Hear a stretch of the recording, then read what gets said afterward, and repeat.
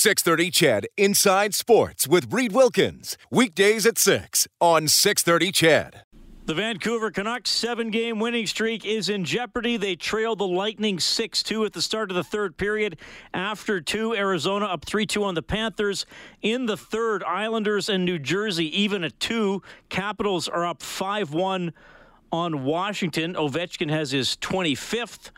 Early third, Hurricanes leading the Flyers 4-3. Late second, Rangers leading the Avalanche 4-3. Also late in the second period, Montreal up 2-1 on Detroit. No score early second between San Jose and St. Louis. Bruins and Nashville 1-1 in the second period. And no score Chicago and Calgary with about 5 minutes left in the first. Raptors tonight, 93-86 lead with about 4.5 minutes left in the fourth. They are taking on the Portland Trailblazers. Next game for the Oilers is Thursday, Game 4 of the 5-game road trip at Montreal, 3:30 in the afternoon for the face-off show here on 630 CHED, and the game will start at 5. Our good buddy Blake Dermott is on the line. Blake, how's it going? It's going well, Reed. Thanks for having me on. Hey, did you see that McDavid goal? I watched it, and I probably moaned as loud as the people in Toronto did when that happened. It was just amazing to just hear them go, oh. That was something. I replayed that a number of times for my wife. You got to see this goal. This is unbelievable. Pretty fun to watch. And, I mean, you used to make athletic plays of that caliber. The problem is, the problem is, Blake, the cave painter couldn't keep up to record them. If I tried, even, when I was in really good shape to do something like that, I would have been out for the season. That was spectacular. Yeah, pretty fun game for sure. Great move by Big. Everybody's talking about it, so I had to ask you about it as well. Hey, I got to ask you about an interesting. Before we get into the XFL rules, and there's some pretty fun ones. I got to ask you about the wild card weekend in the National Football League. I know you're an actual Patriots fan. And, I mean, Tom Brady, incredible. The 20-year run, unparalleled in the sport of football. But they lost. And what was kind of surprising, it was the way they lost. Because Tennessee really had one offensive play. I mean, they called some other ones, but really giving it to Derrick Henry was the game plan. And then the Pats just couldn't take that away from them. Yeah, I think at one point near the end of the first half, or maybe right at the end, they had Tennessee had less than 60 yards passing. And Henry was that's ultimately why the game was lost. I mean, the Patriots, they just defensively could not stop the Titans' run. And, when you saw, and they've made a lot of the fact that the Patriots haven't had the same receiving core that they've had in the past. But when you saw Edelman drop that one pass when it was 3rd and short, and it would have extended the drive right late in the fourth quarter, and it's something that he never does. You just knew that it was the end. And you know what? I'm still a big fan of the Patriots. I'm still a fan of the way the organization was built, the way they've run them. And I know a lot of people are hard on them, and I think a lot of it is because they win and have won a lot. But you know what? At times, all good things come to an end, and we'll see how good the organization is how quickly they can rebuild. So, do you think it's time to you're a football analyst with us, but you also cheer for the Patriots? So, are you fine if they part ways with Brady, whether he retires or they say maybe you go find another team? Do you think it's time for that? Well, I don't know if it is because they're if they were ready to part with Brady, you'd think they'd have somebody in waiting. But can you name the backup quarterback for the Patriots? And finishing where they finished in the standings, can you? They're not going to be able to go out and draft one. Maybe get one of these. Mind you, Brady was a 6th-round pick, so maybe they do find somebody like that. But I just don't think that they were prepared, or they are prepared for Brady to leave. Because I don't think the Patriots are that type of an organization, or maybe they will. Maybe they'll just go through a massive rebuild and say, okay, this is it. We come to an end, and we'll do what we have to do, and we'll eat a couple of years, and then we'll be back where we want it to be. But I just think that first of all, there is, with all the teams in the NFL, there's probably at least 15 quarterbacks that Brady is still way better than. You know, Right. So he's still a quality starting quarterback in the NFL, and I think this would be the perfect time for the Patriots to continue to have Brady as the quarterback, but really emphasize getting somebody ready because it's obvious at 42 years old it's coming to an end, and whether he can hang in there for a couple more seasons or not, that it's going to come to an end. So they got to be ready. And I got to admit, in that game, I didn't know that you could just take a couple of penalties and still take 25 seconds off the clock. I thought they'd freeze the clock after the second one, but was that Vrabel Belichicking Belichick? It certainly looked like it, and I wasn't aware of that as well. But I do remember when I was playing and when I was we were in Birmingham, and we were playing the Barracudas, I believe it was, and whenever we got a lead, when I was long snapping, I'd stand over the ball and run the clock down as far as I could. And in this one particular instance, we were short a man, so I let the clock run all the way down, and then I let it run down the second time. And because I kept running the clock, and I asked the ref, could I have let it run down another time? He said, yeah, you could have let it run down another time. Now, obviously, they must have changed the rules, but I could have easily taken a minute or more off the clock just by standing over the ball if we took penalties. Wow, they might have to alter that. Yeah, they got to fix that. You can't do it maybe more than once, because that's not really a fair way to do it. Speaking of rules, Blake Durbett joining us tonight on Inside Sports. Okay, so Dave Campbell and I are sitting around today, and he's like, have you seen these rules for the XFL? And I was like, well, not really. So I started reading these, and that's what I said, Blake, to Dave. I said, we got to get Blake on. I mean, these are too good not to talk about, because sports fans, football fans are gonna love hearing some of these. So the XFL's back next month. I mean, we'll see what happens with it. Other pro football leagues south of the border haven't tended to do very well. First of all, 2 forward passes will be permitted on the same offensive play, provided they both originate from behind the line of scrimmage. So in other words, I could throw a screen pass to you, and then you could start running and then gun it downfield before you hit the line of scrimmage. What do you think? Will these even work? Will there be time to pull these off?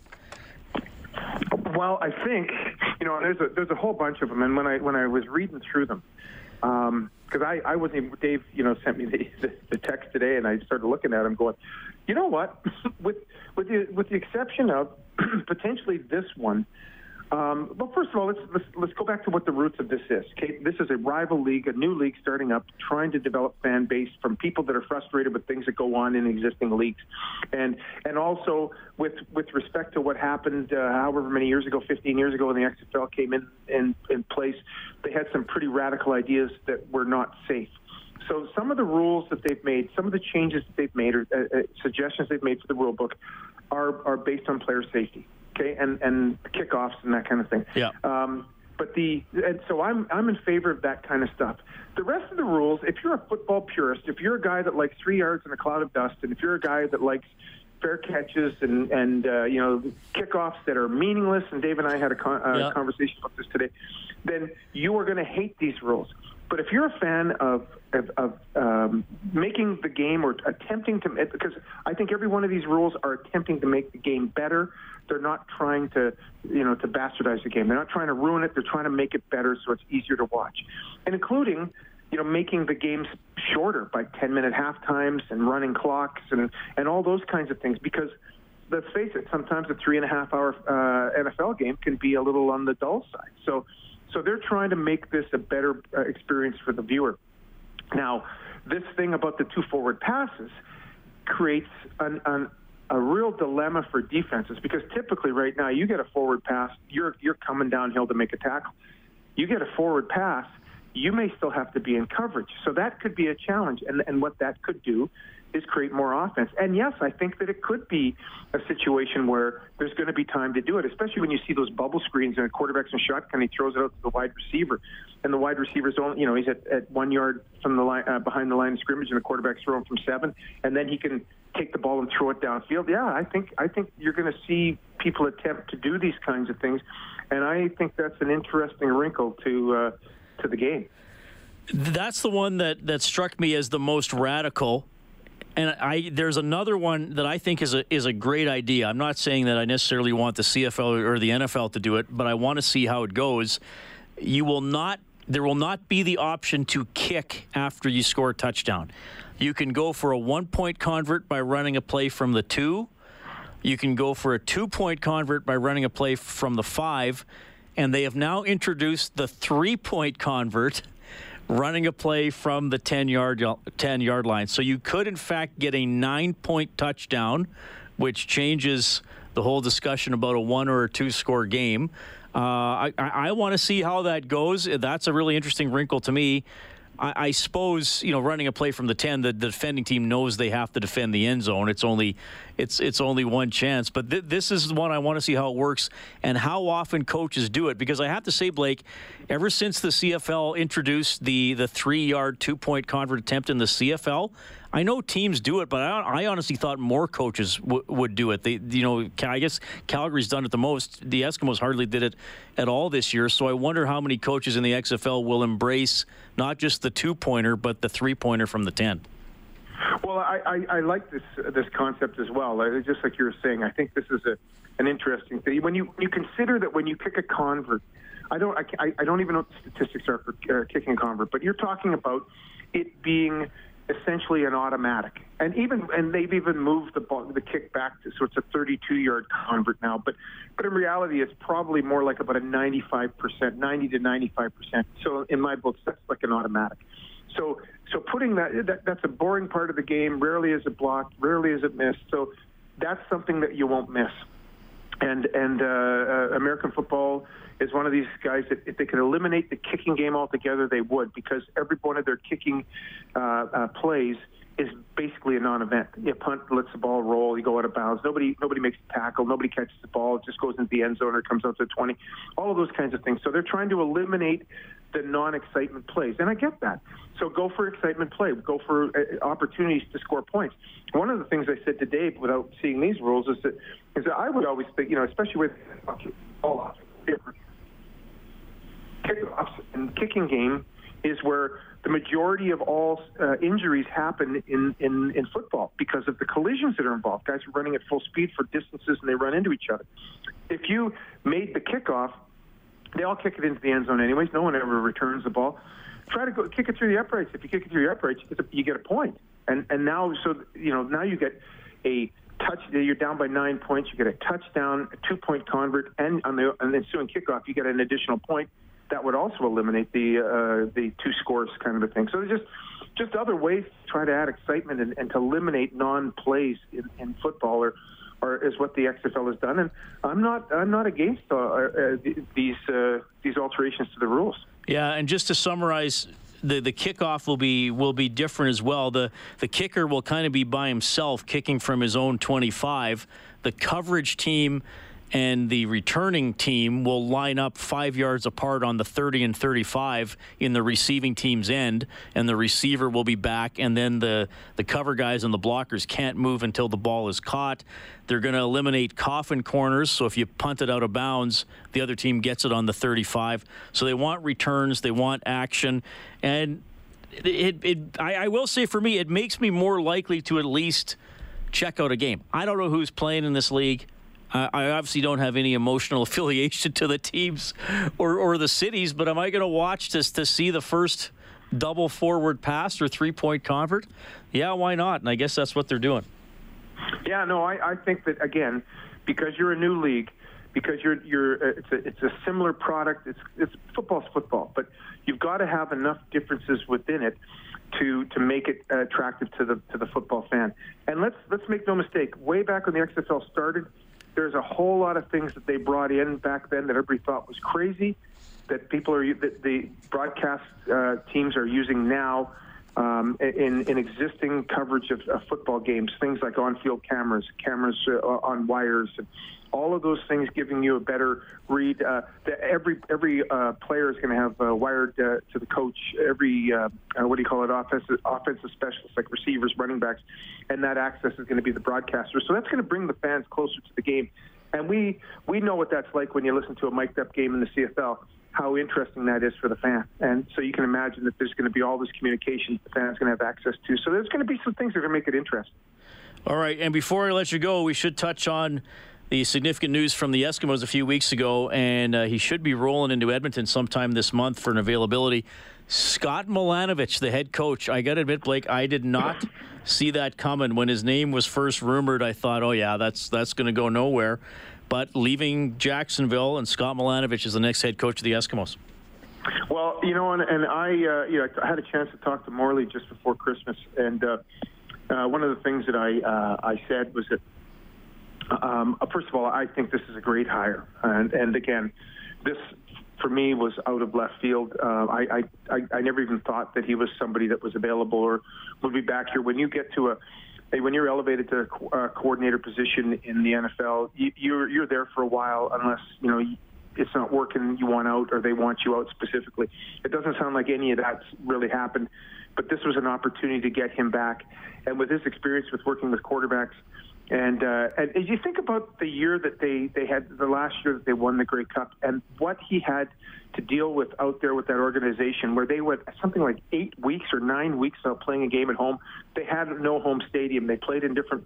They had to play in different stadiums all over the place. Didn't they not play the game out in Fort McMurray in one of those years? That was a home game because it was a horrific way to be able to run a team, and he managed that team and kept them competitive and kept developing quarterbacks with Kolaris and Trevor Harris, of course, Ricky Ray.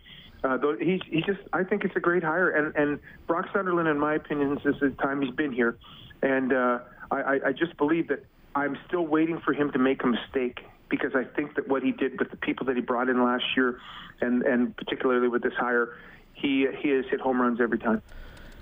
Blake, it's always a pleasure to have you on the show. We'll have to talk around Super Bowl time. Love catching up with you. Thanks for your perspective tonight. Okay, Reed. Thanks a lot. That is our Eskimos analyst, Blake Dermott. We covered on a few things there. The New England Patriots, the dominant team in North American pro sports over the last 2 decades, some of the XFL rule changes, and where might the Eskimos head with Scott Milanovich? Pretty big hire there for the green and gold. 7:23 Inside Sports on 630 CHED.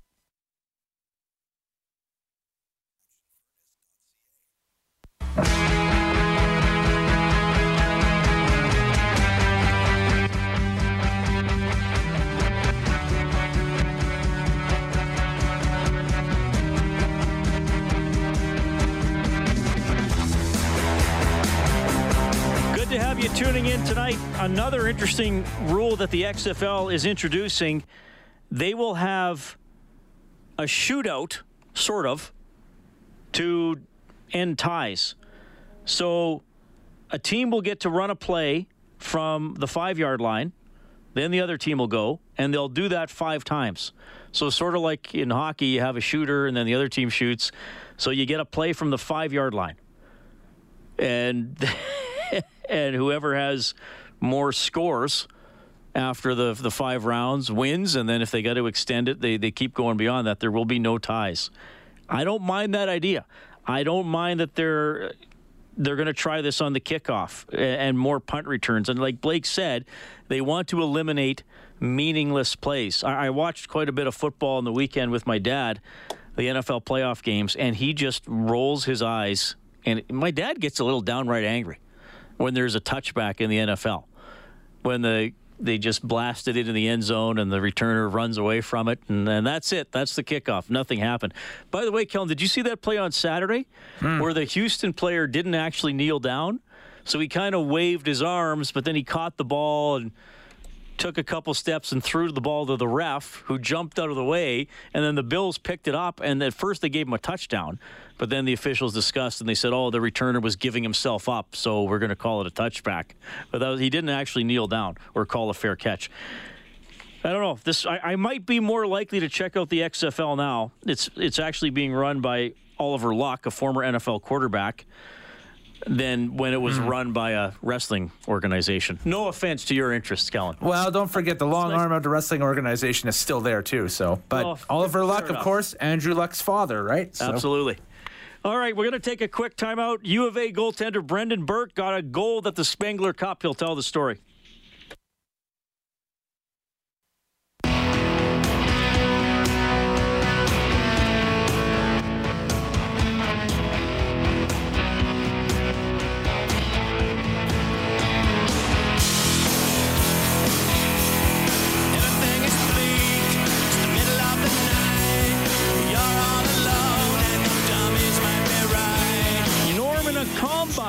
texting in tonight. Norm, hope you're doing well.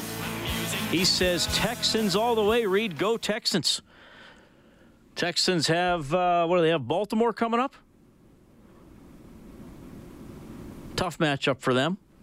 But, hey, Derrick Henry gives them a chance. Very impressive against the Patriots. 780-496-0063. That is the number to both call and text. NHL tonight, Flames and Blackhawks tied 1-1 early in the second period. Also in period 2, Boston leading Nashville 2-1. Blues up 2-0 on the Sharks. In the third, Canadiens and Red Wings tied 2-2. Rangers leading the Avalanche 4-3. The Capitals have beaten the Senators 6-1. Hurricanes and Flyers tied 4-4. Devils and Islanders are in overtime, tied at 3. 5 minutes left in the third, and the Coyotes lead the Panthers 3-2. And with 3 minutes left in Tampa, the Lightning pounding the Canucks 8-2, who will have their 7-game winning streak come to an end, and they will remain a point behind the Oilers for third in the Pacific Division. They will still have 2 games in hand. Did I miss up the opponents there?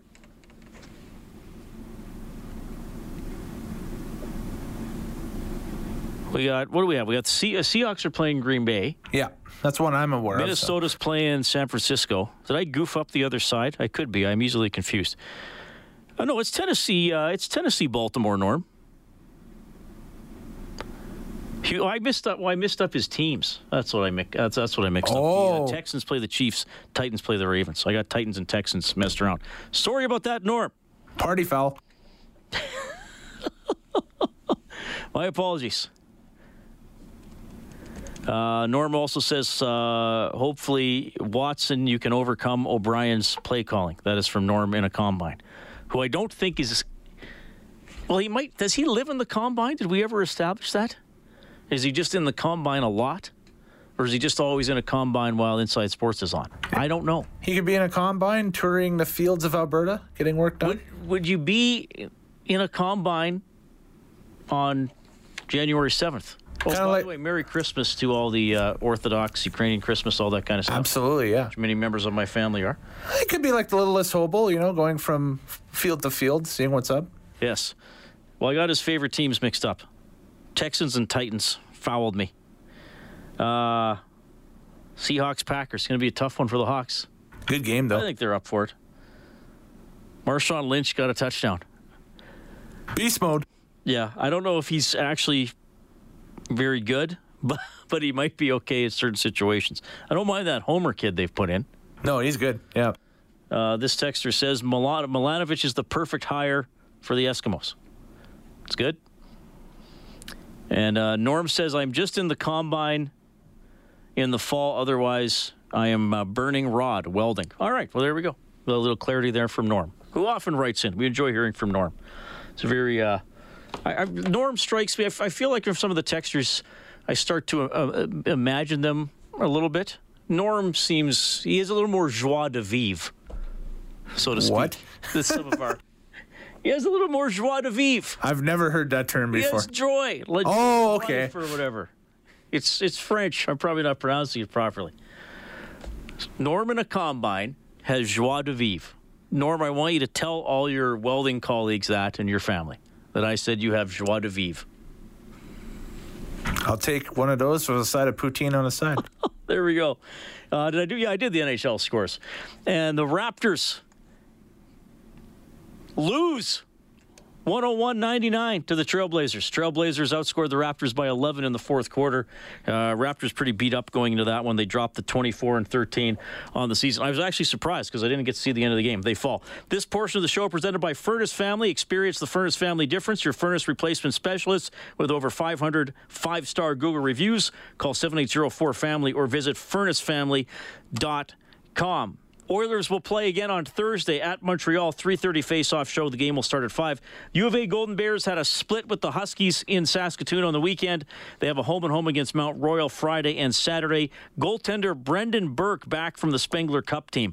Brendan, welcome back to Inside Sports. How are you doing? Doing great. Thanks for having me again, Reed. Well, great to have you on the show. We talked to you before you went to the Spengler Cup. Now you're back. Canada able to win the gold medal there.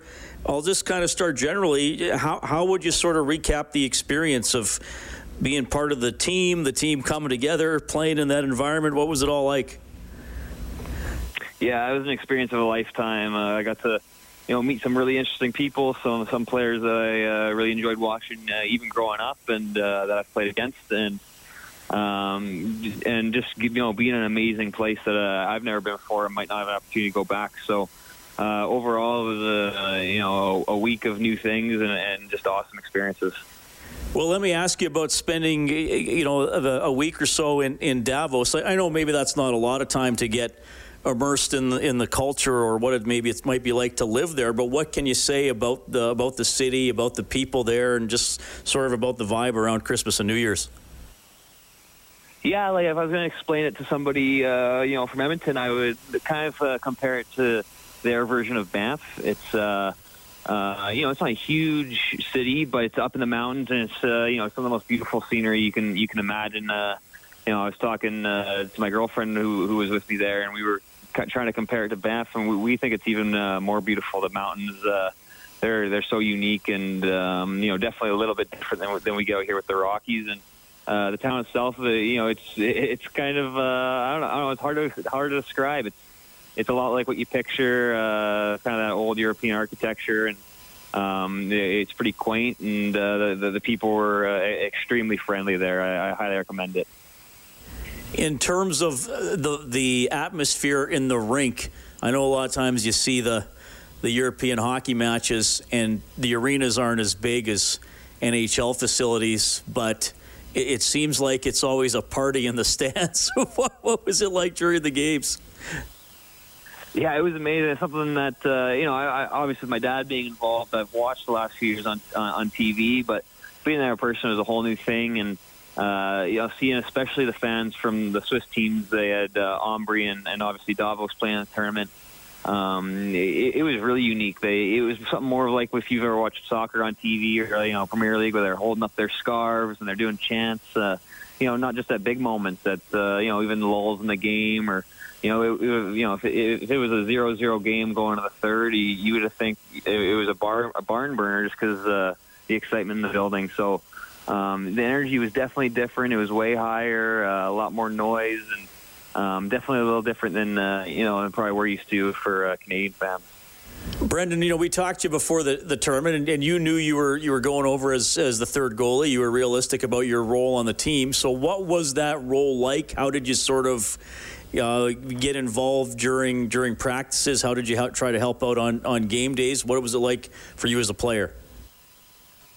Yeah, so for me, with Fucale and Tompkins were the two main guys, and during practices, I try and just communicate with them, like, hey, just let me know when you're done. Take as much or as little work as you want, and I'd fill in as often as they needed me when they want to rest or get out of the way if they really want to take a high volume that day. And then as practice wore on and those guys start taking less work, I would fill in, and at the end of practice, I'd stay out and just try and help, whatever guys wanted. If they wanted to work on a couple of drills, then make sure I was there available for them, and just do basically whatever I could to help the team and help guys who were in the lineup be as ready as possible. Now, did you get asked any questions about being a Golden Bear? Obviously, that's a pretty prestigious program. And as we talked a few weeks ago, not a lot of U Sports players have played in this tournament. Did you get any inquiries or have any good chats about where your career is at? Yeah, I had tons of guys. Well, it's pretty obvious because I have a unique pair of pads that have the logo right on them. So guys pick it out right away. And there was quite a few Alberta, guys from the Alberta area on that team, so they recognize it immediately. And I'm always amazed at how much respect the U of A program gets around the hockey world. I'm even a little surprised when some guys, who have played, hundreds of NHL games are asking, curious, and they know the success we've had, and they are, they're just fans of hockey as well. So, a lot of people ask about the Bears and how we're doing this year, and I always enjoy hearing how much guys respect this program. All right, and speaking of that, you were the backup goalie on the weekend, the split in Saskatchewan. What's it been like getting back into the swing of being a Golden Bear again? And, I guess it's back to school this week as well. You probably had to readjust your sleep schedule a little bit, I suppose, and get back now into the U of A routine. Yeah, the jet lag and the first day of school was yesterday, and, first class, fresh out there at 9 a.m. and right back to it. Now back to real life. It's not like being in Davos and getting the Team Canada prepared meals and everything made for you. I'm back to packing sack lunches and going to class. All right, and Mount Royal coming up this weekend. They've been, ever since they moved up from ACAC, they've been pretty good most years. Just give us a quick look ahead to the Golden Bears and Cougars this weekend. Yeah, they're a really dangerous team. They have a lot of good players, especially offensively. A team we got to take seriously. We've lost to them already once this year, and with the standings how they are, we can't afford to give away any points if we want to guarantee that first spot. So not a huge weekend for us. Friday in Calgary and Saturday back at the Drake here. All right. Well, Brendan, congratulations on being on the Spengler Cup team. Thanks for sharing that experience. Of course, we'll be talking to you and your teammates throughout the second half of the season here in Inside Sports. Thanks for your time. Yeah, anytime. Thanks for having me, Reed. Brendan Burke, goaltender for the U of A Golden Bears. When we get back, an amazing story of perseverance from MacEwan University.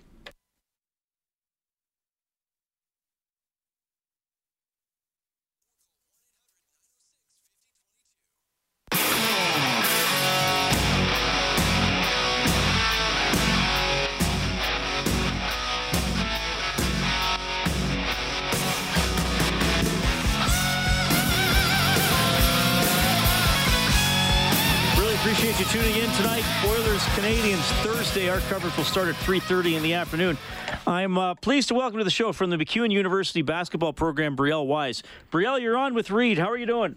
Good. How are you? I'm doing very well. I appreciate you making time for Inside Sports tonight to tell your story. I know it hasn't always been a happy story, but I do think it's an inspirational one and one that's important for people to hear.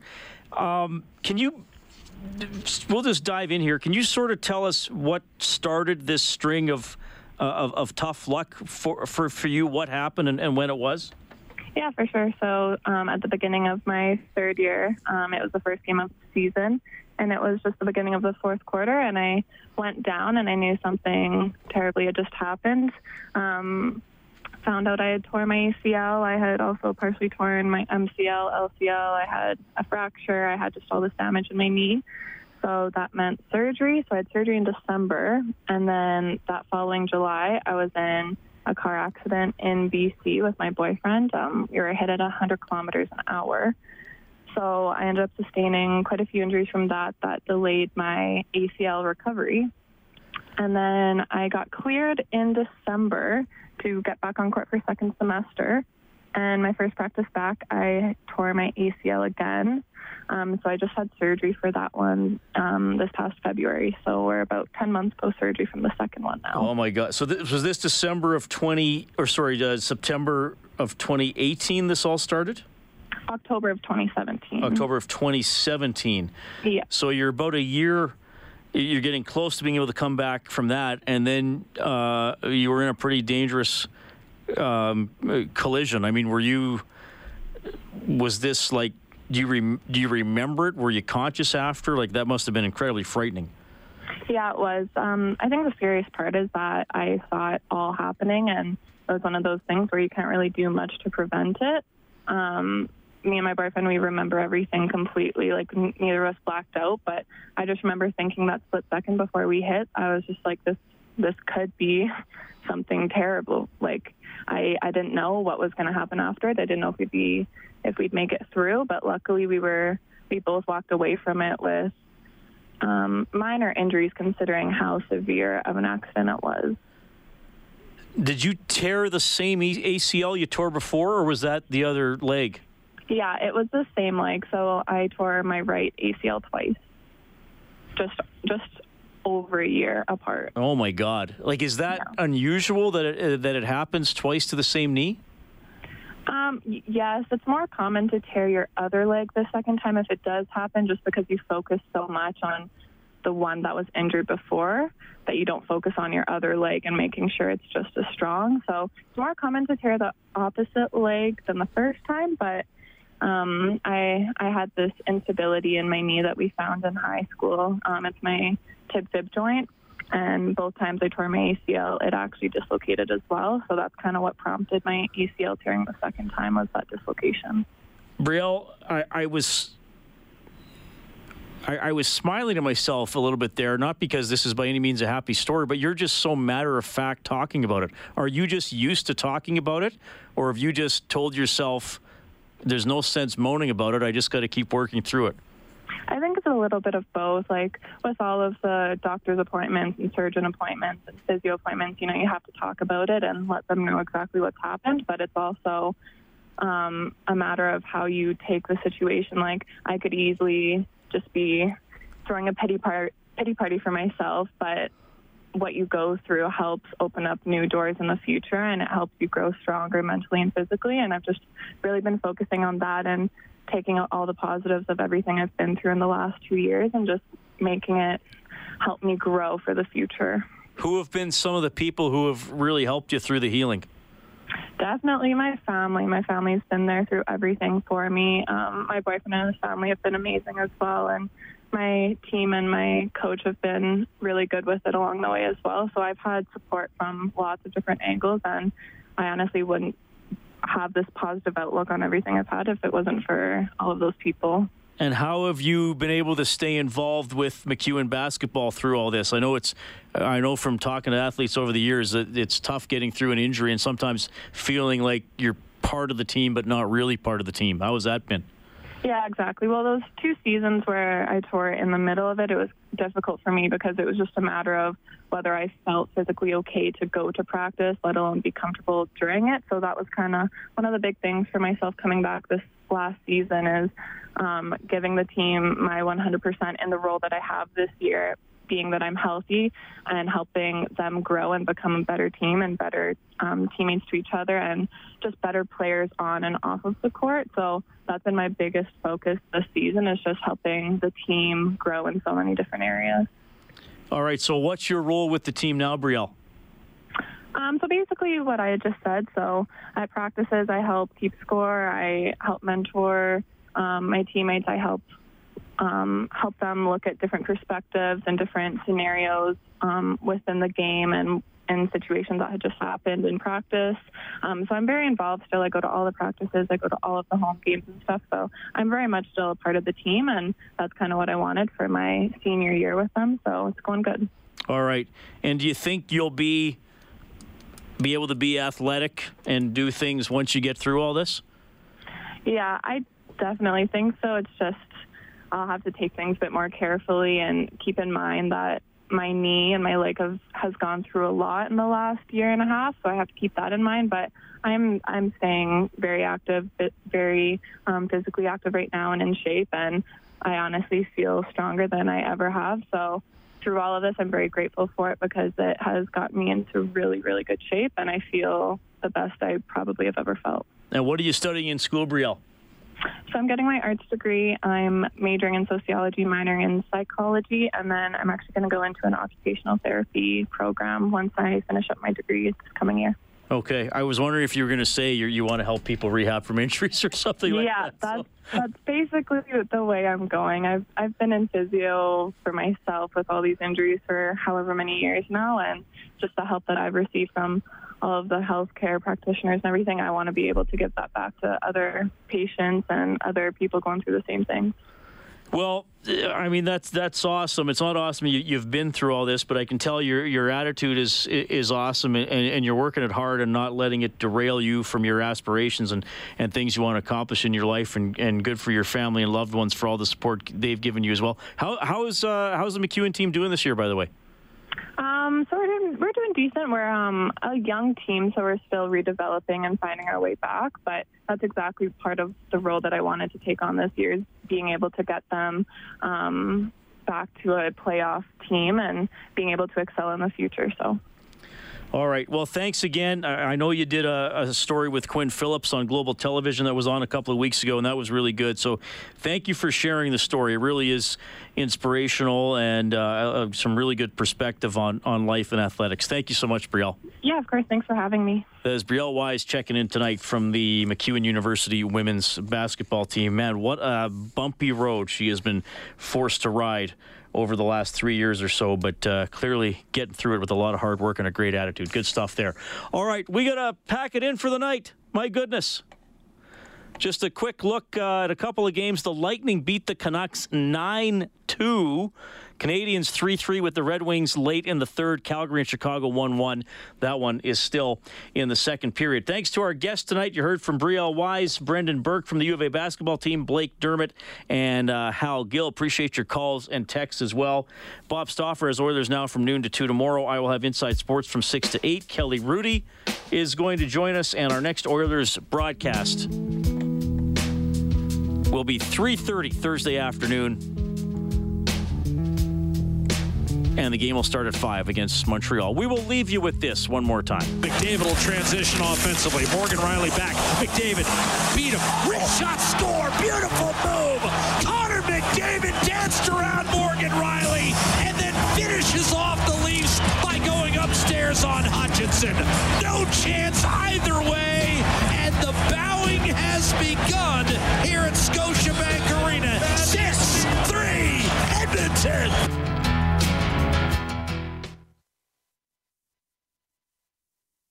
630 CHED Inside Sports with Reed Wilkins. Weekdays at 6 on 630 CHED.